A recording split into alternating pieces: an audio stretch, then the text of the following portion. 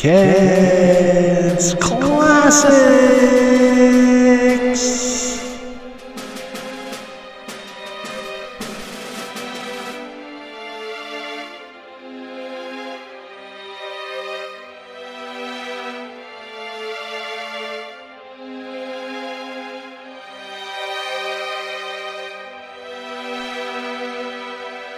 Hi, in Ken's Classics this week I have my interview with the late, great, the king himself, King Larry Cohen.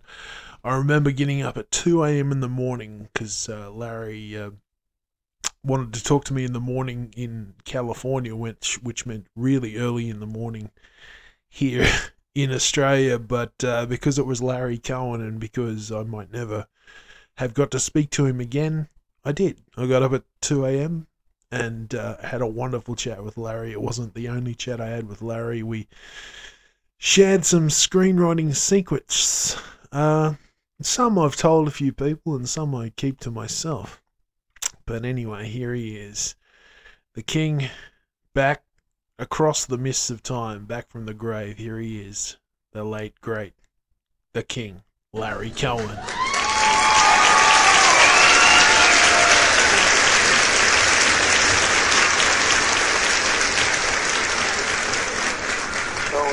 I've been to Australia. I was to the Brisbane Film Festival some years ago. Oh, you were? Did you enjoy it? I had a wonderful time. Yeah, oh, that's great. People wonderful. And those Houston Bay bugs and those mud crabs and everything. Oh, boy, the food was fabulous. Oh, that's great. Well, stuff you can't get back here.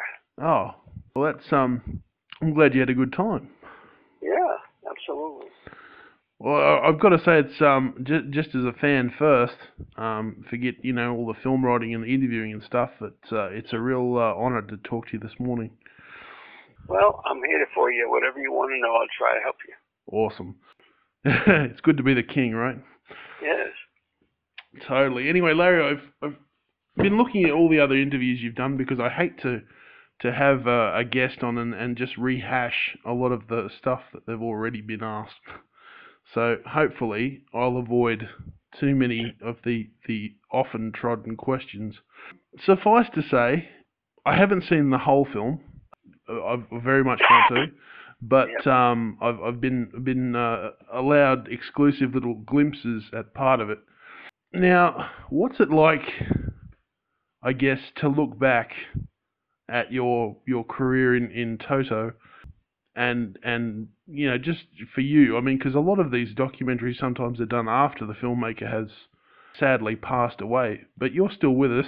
So what's it like to take a trip down memory lane and watch it all unfold? Well, I don't really think much about the past.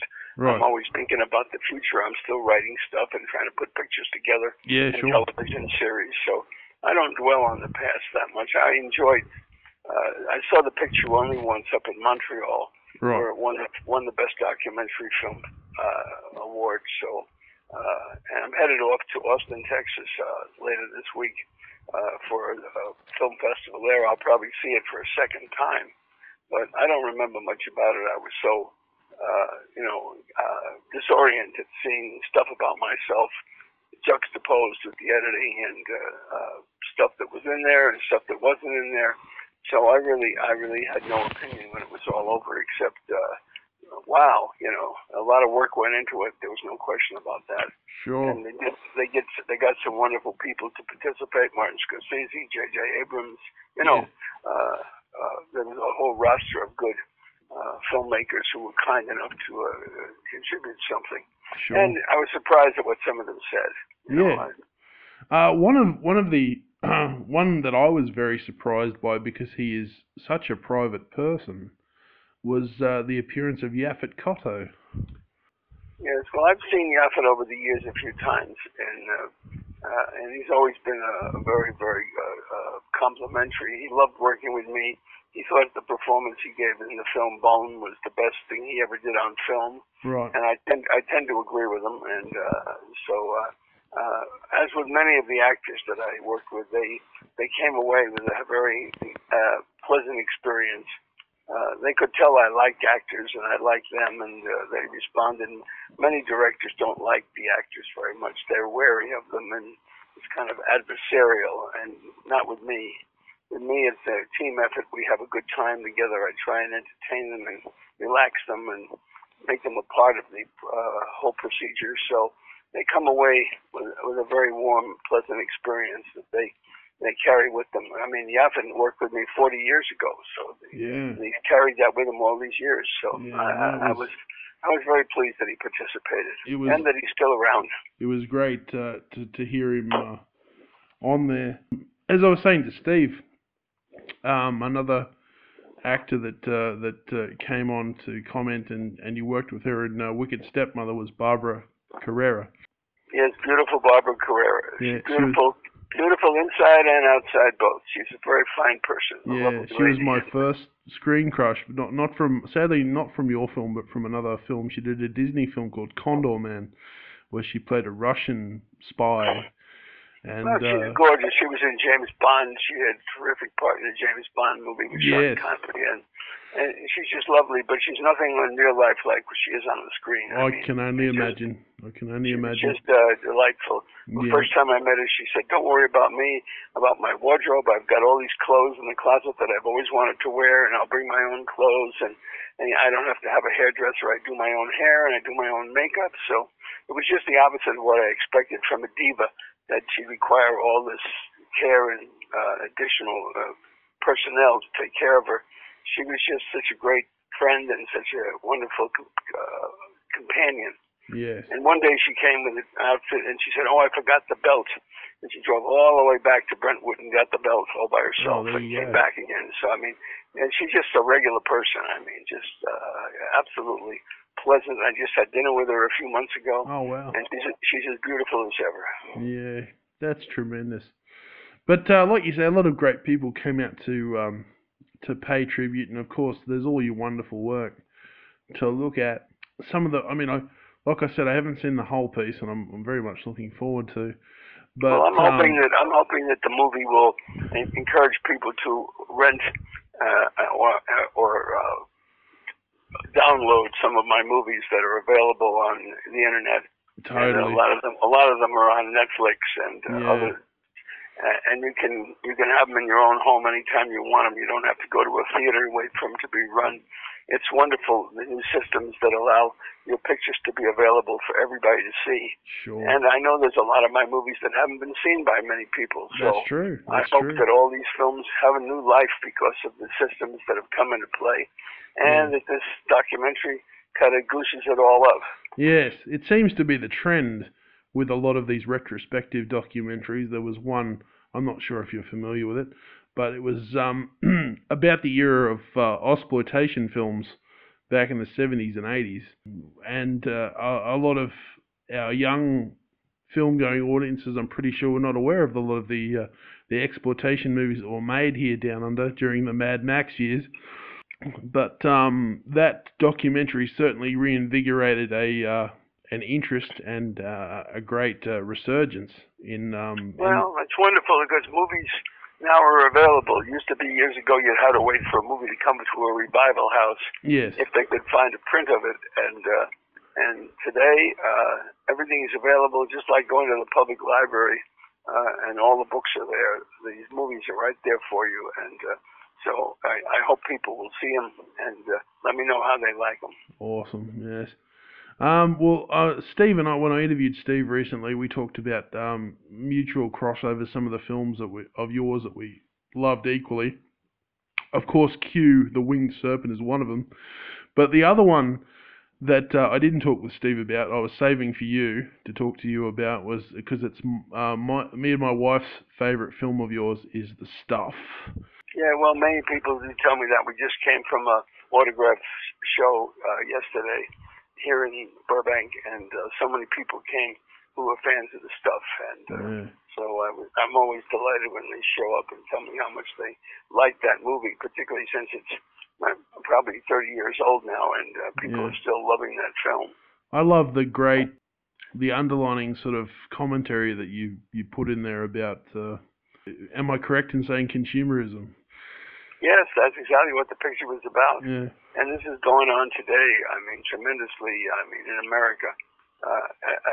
They don't allow cigarette commercials on television anymore. No. So they've all been replaced by medication ads for pills that say this for you and do that for you. But there's always these tremendous side effects. And the ad for the medication is always followed by a disclaimer with all the side effects that may occur, including death. And I think it's like a comedy routine almost. If you want your skin cleared up by a medication, you have to risk death or a stroke. I mean, it is so ludicrous. And yet, that's what they're putting on the air, and that's what they're promoting, and that's what the companies are turning out in droves.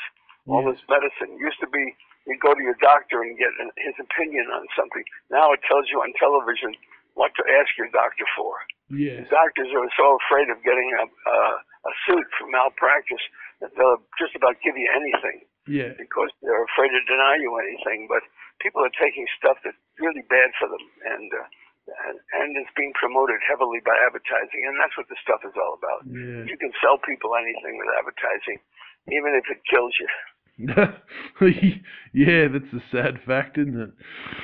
But another group of films that I really love that you have a hand in was the Maniac Cop movies, which you probably liked them better than I did. Yeah. But they were the scripts were good. I thought the execution of the films was a little less in quality than when I was directing them myself. But people seem to like the concept of it and some of the gags. Yeah. And I wrote 3 of them. The last one was completely rewritten and ruined. The first 2 were okay, but the last one, I wouldn't advise anybody to see the last one. That's a shame. I didn't know that. But anyway, sad stuff. I've always loved your version that you penned of the Body Snatchers that was directed by Abel Ferrara. Well, I came up with the concept of doing it on a military base, where everybody could be mistaken for a pod person. Yes. And I sold that to Warner Brothers and wrote a script. Yeah. But Abel Ferrara came on later, and they made a lot of changes. So there are several scenes in there that I wrote, but there's a lot of stuff in there that I didn't. Yeah. But it was a very good picture, actually, and a really good version of the Body Snatchers, certainly better than the one that was made later on.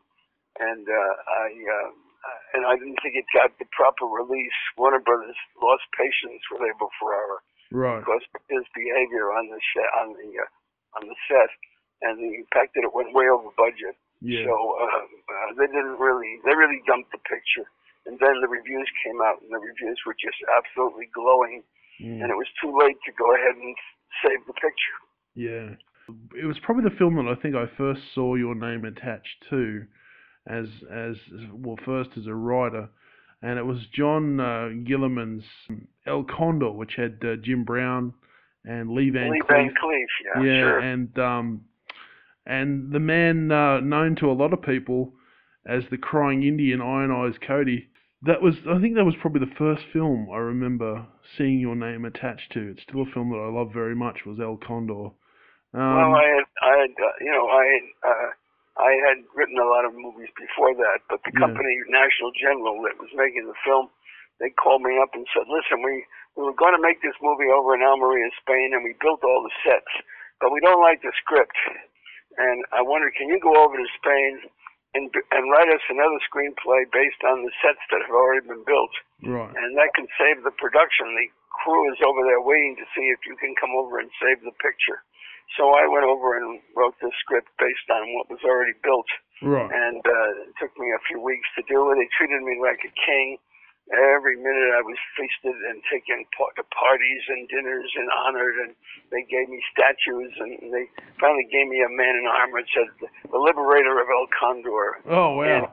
And when I left, my wife and I headed off to Spanish Morocco on a boat. And we left Almeria. There was fireworks on the pier to bid us goodbye. I was never treated so well in my entire life as when I saved the movie. Then I had to come back to the United States, and Lee Van Cleef didn't want to get on the plane because he didn't like the part. He thought it was. He was told by his producer Alberto Grimaldi, who did all his spaghetti westerns, that this part would ruin his career. So I had to meet with him, and he said they'll laugh at me. I said, but Lee, it's supposed to be. It's a comedy part. It's supposed to be funny. He said it is. No. I didn't know that. Nobody told me that. I said, well, I'm telling you, this is kind of like, you're going to play a part like Bogart played in the Trail of Sierra Madre, only it's a funny part. Right. And he said, oh, my God, I'll do it without my toupee. Right. I said, that's a wonderful idea. And he got on the plane the next day and went over there and did a very good job. Yeah. So that's when I realized I could deal with actors after that. Yeah. And I decided I better direct my own movies. Yeah. What was Lee Van Cleef like in real life? Was he far away from his screen persona, or? Well, he was a kind of, like many actors. When he first meets you, they're very suspicious and withdrawn, Right. and they don't trust you, And Right. then it takes you just a little while to get past that mistrust. And I managed to do that in one lunch with Lee Van Cleef and got him on that plane. Right. And then I realized, you can reason with these people. You don't have to be afraid of the actors. You don't have to avoid them. You just have to deal with them and treat them like people. And that's what I started doing. I always got along very well with my cast. Right. Most of them loved me. So I don't think I had trouble with actors the first day sometimes because they figured you out trying to see if you're in authority, if you're the captain of the ship, or whether they can try to take away the steering mechanism from you. And you got to put them in their place and calm them down and make them realize that you know what you're doing, and all they got to do is follow your lead, and you're going to take good care of them. So I usually do that, even if I have to fire them. Usually they leave and come back at an hour and apologize, and then I never have any trouble with them for the rest of the movie. Another actor that you work with that I always wanted to interview or talk to in some capacity, but sadly he passed away before I could do that. He was in God Told Me To. Your film was Richard Lynch. Yes, well, Richard was, I'd seen him in a picture called Scarecrow, right. where he beat Al Pacino nearly to death. Right. And I thought he'd be a good villain for me. Yeah. And he was, and we got along great. And one day he was changing in the dressing room, and I saw his body, which was all covered with scars. Yeah. He had set fire to himself as in a drug stupor. He had self-immolated, and when he survived, his whole body was covered with burns. Right. And I said, my God, you're playing an alien. Can I have you play this without your shirt on? So it'll look like a makeup job. And right. so that was really Richard Lynch. And the big crevice in his chest was actually part of his scar tissue. Wow. I didn't create that. That was there.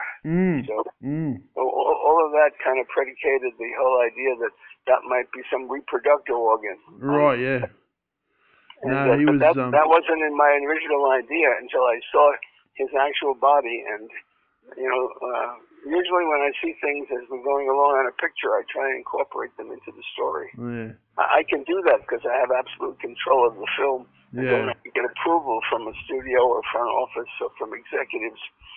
Usually, if you needed to get an approval of any change, by the time they gave you the approval, it'd be too late to do it anyway. So.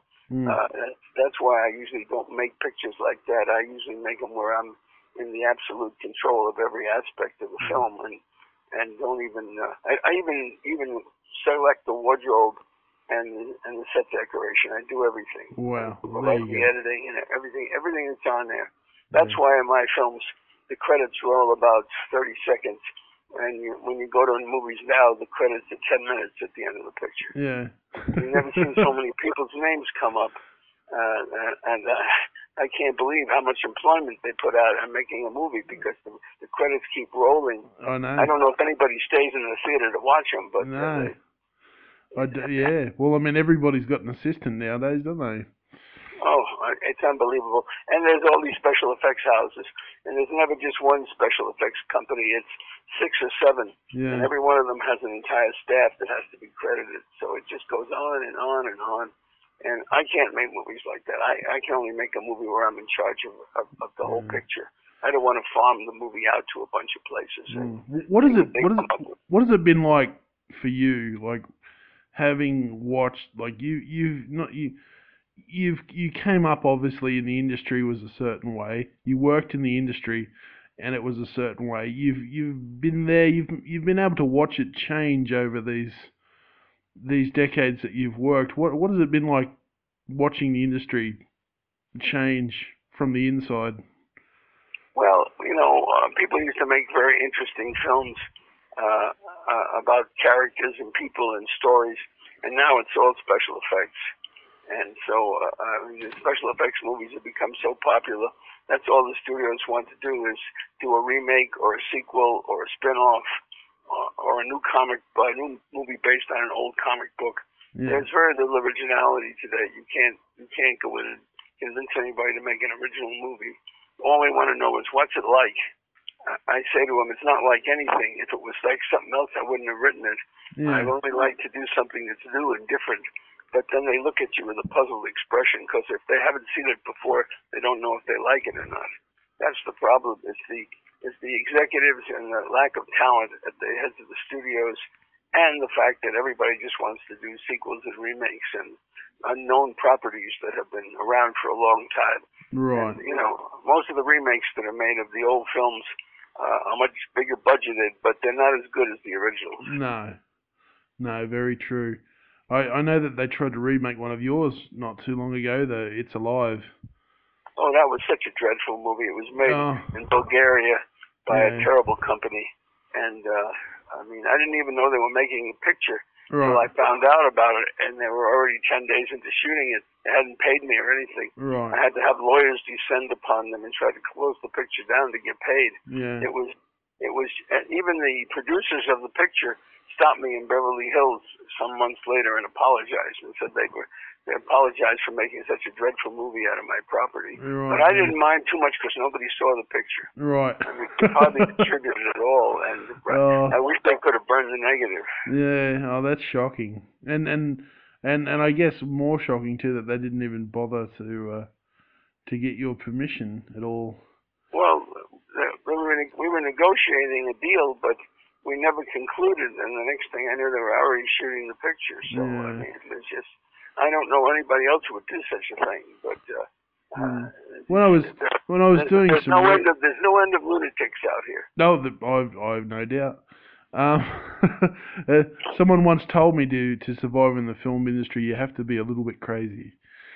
Well, I was a lot crazy and still am, to make movies like shooting machine guns off the top of the Chrysler Building or putting Andy Kaufman in the middle of the 5,000 police officers in the St. Patrick's Day parade and having him pull a gun. I mean, nowadays with all this terrorism and fear of it, we probably would have gotten ourselves shot. Probably. I'd probably be long dead or in jail. Certainly arrested, that's for sure. But you can't do that anymore. No, not at all. One of the interesting revelations to come out of the parts of the documentary that I've seen was in typical independent director fashion when they told you that the people were panicking and screaming when you were firing all the bullets up on the top of the roof and all the shells, of course, are raining down. And they said, Larry, everyone's running and panicking. You said, quick, get a camera down there and film someone panicking. Well, the truth was they went down there and there was no one panicking. Right. So it was quite disappointing. Yeah. There was nobody. People were just walking by, looking up, and then walking on. There was no panic going on. Today, there'd be a different story. Oh, if there were machine guns going off. Everybody would be fleeing for their lives. Oh yeah, it would be all that. There'd be more news cameras and people fleeing. Oh yes, we had enough news cameras over it. Yeah. People did think there was machine guns being fired at the United Nations building, and we did get on the front pages of the New York papers and on the local television stations. But it was completely unfounded, and there was no reason for it. Yeah. It just became one of those things that became escalated out of proportion. Yeah.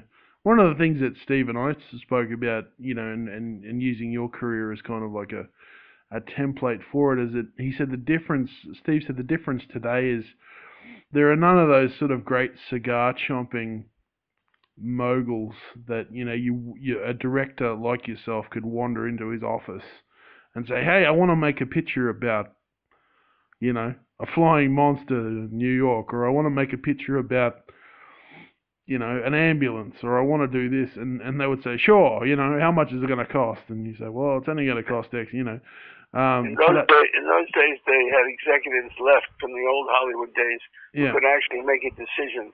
They could actually give you a go-ahead to make a picture. Today, it's all done by committees.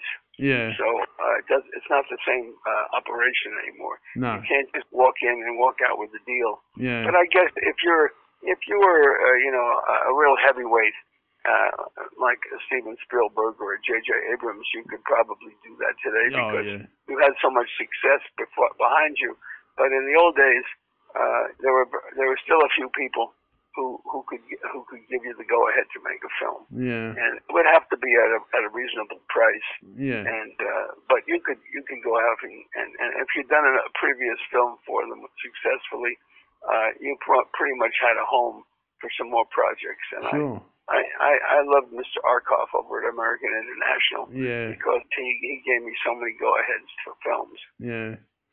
It seems I spoke to another director some months ago, and he said that in the modern Hollywood, there's buildings on the lots of most studios, and there used to be the writers' buildings where the writers would all be coming up with, all wonderful new material. And he said the sad thing about it today is that those buildings are all full of marketing people. Well, that's true. And in the old days, they used to have big development budgets, and they would hire writers to work on different projects, develop the scripts. Mm. And as it was, now they don't want to spend the money on development anymore. No. They just want to buy things. Like so many, I think Picasso famously once said, a lot of artists make cake molds and they bake cakes, and it's the same cake over and over and over again. It seems to me that's what Hollywood's kind of turned into a little bit. Well, the whole idea of making movies is to make something different that nobody's made before. Yeah. But today the rule is to make something that somebody's made before and successfully and make it over again. Yeah. And of course, the idea is throw more money at it and you'll make it better. Yeah. That isn't always the case. No. They spend more money. The special effects are pretty damn good, but the movie is not as good as it was originally because it doesn't have any heart. It doesn't have any soul. It's just. And I mean, for yourself nowadays, I mean, you're obviously still very active as a screenwriter. I loved your script, Phone Booth was very good. I understand there was quite a bidding war over Phone Booth. Yeah, well, not only was a bidding war, but there were many imitations made afterwards. Certainly. They did Panic Room, and they did this, and they did that. Yeah. There was a lot of people trapped in an isolated spot, and right. That was a formula that everybody jumped onto after Phone Booth. Sure. Before Phone Booth, nobody did anything like that. No, totally. So yes. I try to do something different, and and I'm still trying to do things that are different. Yeah. What's it like for you now, setting up films? Well, everybody wants to talk to you, but like I said, people generally don't want to do something that hasn't been done before. Okay. But I do get calls from people who want to do remakes of my other pictures, and I'm very wary of it because of the mess they made out of the It's Alive. Right. Yeah. Even though they paid me an enormous amount of money for the rights, and I didn't have to give them the money back, they did a terrible job on the picture. Yeah. I mean, because in the past you've been sort of responsible in some ways for sequels of your own material. I mean, It's Alive. You did. We did 3 It's Alive series, pictures, yeah. But only because I thought I had something else to offer in terms of telling the story. Yeah. But there might be an It's Alive TV series or something that we could sell. A lot of these things are being approached about turning them into mini-series for cable. Yeah. And, I'm television seems to be where it's at proposal. today. Yeah. There was a series I created on television called The Invaders, yes. which is still playing over in England and in France, right. and over here occasionally too. And there's a lot of talk about reviving that series. Yes. And or making a feature movie out of it. Yes. But another couple of films I enjoyed of yours. I loved Toby Hooper did the first one, Salem's Lot, and you came back with the return to Salem's Lot. What was that experience Well, like? Warner Brothers wanted to start a home video division and make pictures, especially for home video. So they told me that I could make a couple of pictures for them. Right. I wanted to make the House of Wax movie. Okay. But they didn't want to give me that property. Right. So they said, but you can have Salem's Lot, and you could make another It's Alive for us. So Salem's Lot, I knew the book, and I said, okay, but I just want to make my own movie. I don't want to copy the previous movie at all. No. So basically all it maintained of the Stephen King concept was that a town in New England that's occupied by vampires. Yeah. And everything else in the script was new and original. And even the kind of vampires they were was simply different than what was in the previous films. Yeah. I had these all-American vampires that came over like on the Mayflower. Right, and, right. And to escape European persecution. Right. Set up and became very wealthy because they lived so long. You can imagine if you're going to live 300 years, how much money you could make just on real estate. Oh, totally, So, yeah. And we put a lot of comedy and black humor into the movie. Right. And I had a lot of fun making it. And we took over a little town up in Peacham, Vermont, and shot it there. Yeah. And we kind of owned the town for a month. Drove them all crazy, keeping them up all night because it was vampires, So I was glad I made that film, and I got to have Sam Fuller in the film. Yes. And he's a great director of his time, and he was terrific in the part too. So yeah, a great character unto himself. I enjoyed hanging around with him for a month. Oh, that must have been. He was a friend beforehand. Yeah, that must have been a real treat. I've only ever seen him in clips, and Richard Schickel made a special on him in the Men Who Made the Movies. He must have been quite something to sit and talk with on a daily basis. Oh, he had great stories to tell, yeah. and he was a good friend, as I said, and I know he'd done a lot of movies for a lot of directors, but they were always one-day parts. He had one or two lines, or he was really an extra, or he really had nothing to do. Yeah. But I wrote a nice big part for him, and I sent him the script, and he called me up and said, but there's so much dialogue. Don't worry, Sam, we'll get you through it. Just get on the plane and come here. Well, frankly, he needed the money at the time, and I was glad to do it for him. He had his daughter was having some cancer services performed, and he was very concerned about her, and the money was going out very quickly. Yeah. So he was happy to come here and get him as much dough as I could raise for him, and it helped a lot. And he got away from the troubles that he was going through. He felt better over here, and he was invigorated, and we had a lot of laughs. Because he was living in France at that time, wasn't he? He was living in Paris. Paris, yeah. Yeah. But I loved the voice, and he had like the natural spot in his lip where the cigar always sat. Oh yeah, he always had his cigars with him. Yeah. Great character, great stuff. And a great friend, and we just love being around each other. Yeah, that would have been tremendous, really tremendous. I was looking at the trend of the scripts you've written in recent years, and awful lot of thrillers. And when I was talking to Steve, he said that you were a great fan of Alfred Hitchcock. Well, I like Hitchcock's films, and I knew him personally. Oh, you did? I spent a number of times with him, and every time you got together with him, it would always be 3.5 hours. Right. I mean, he just loved to talk and tell you stories and to tell you scenes from movies that he never used and to tell you the anecdotes about his career in England and all that stuff. Wow. Yeah, he had his opinion about everything. He would tell you who Jack the Ripper really was. Okay. And he was just quite a bit of fun to be around. I think I enjoyed being around him more, not working with him. Right. He was very cruel. He was very cruel to writers.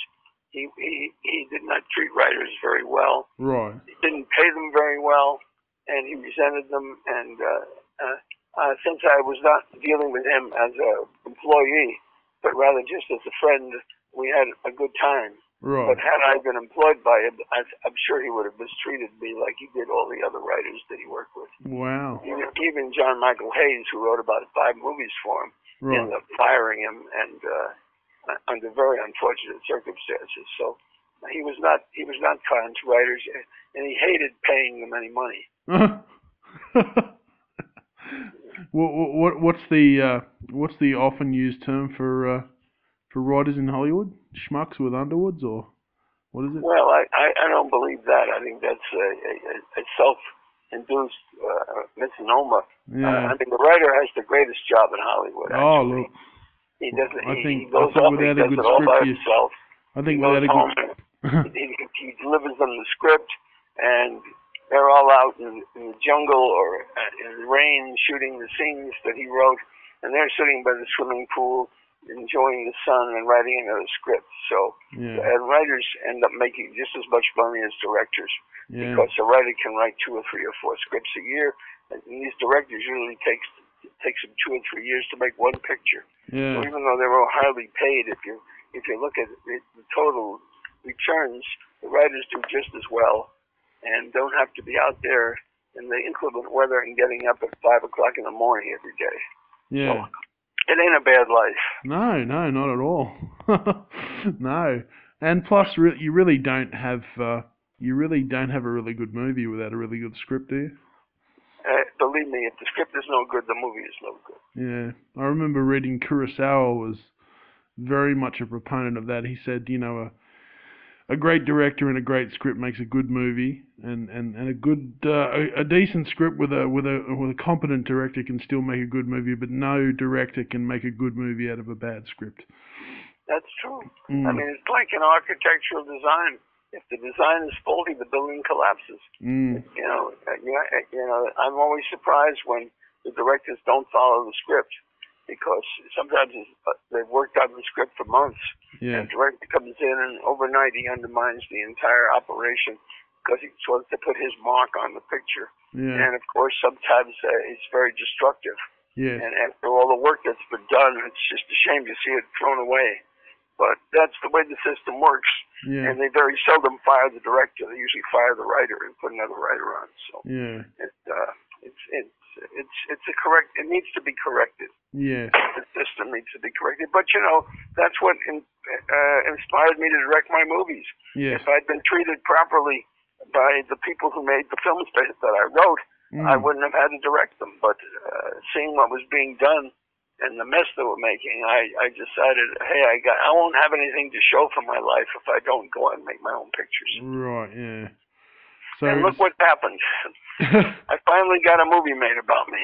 Yeah. I've been anointed king. Yeah, totally.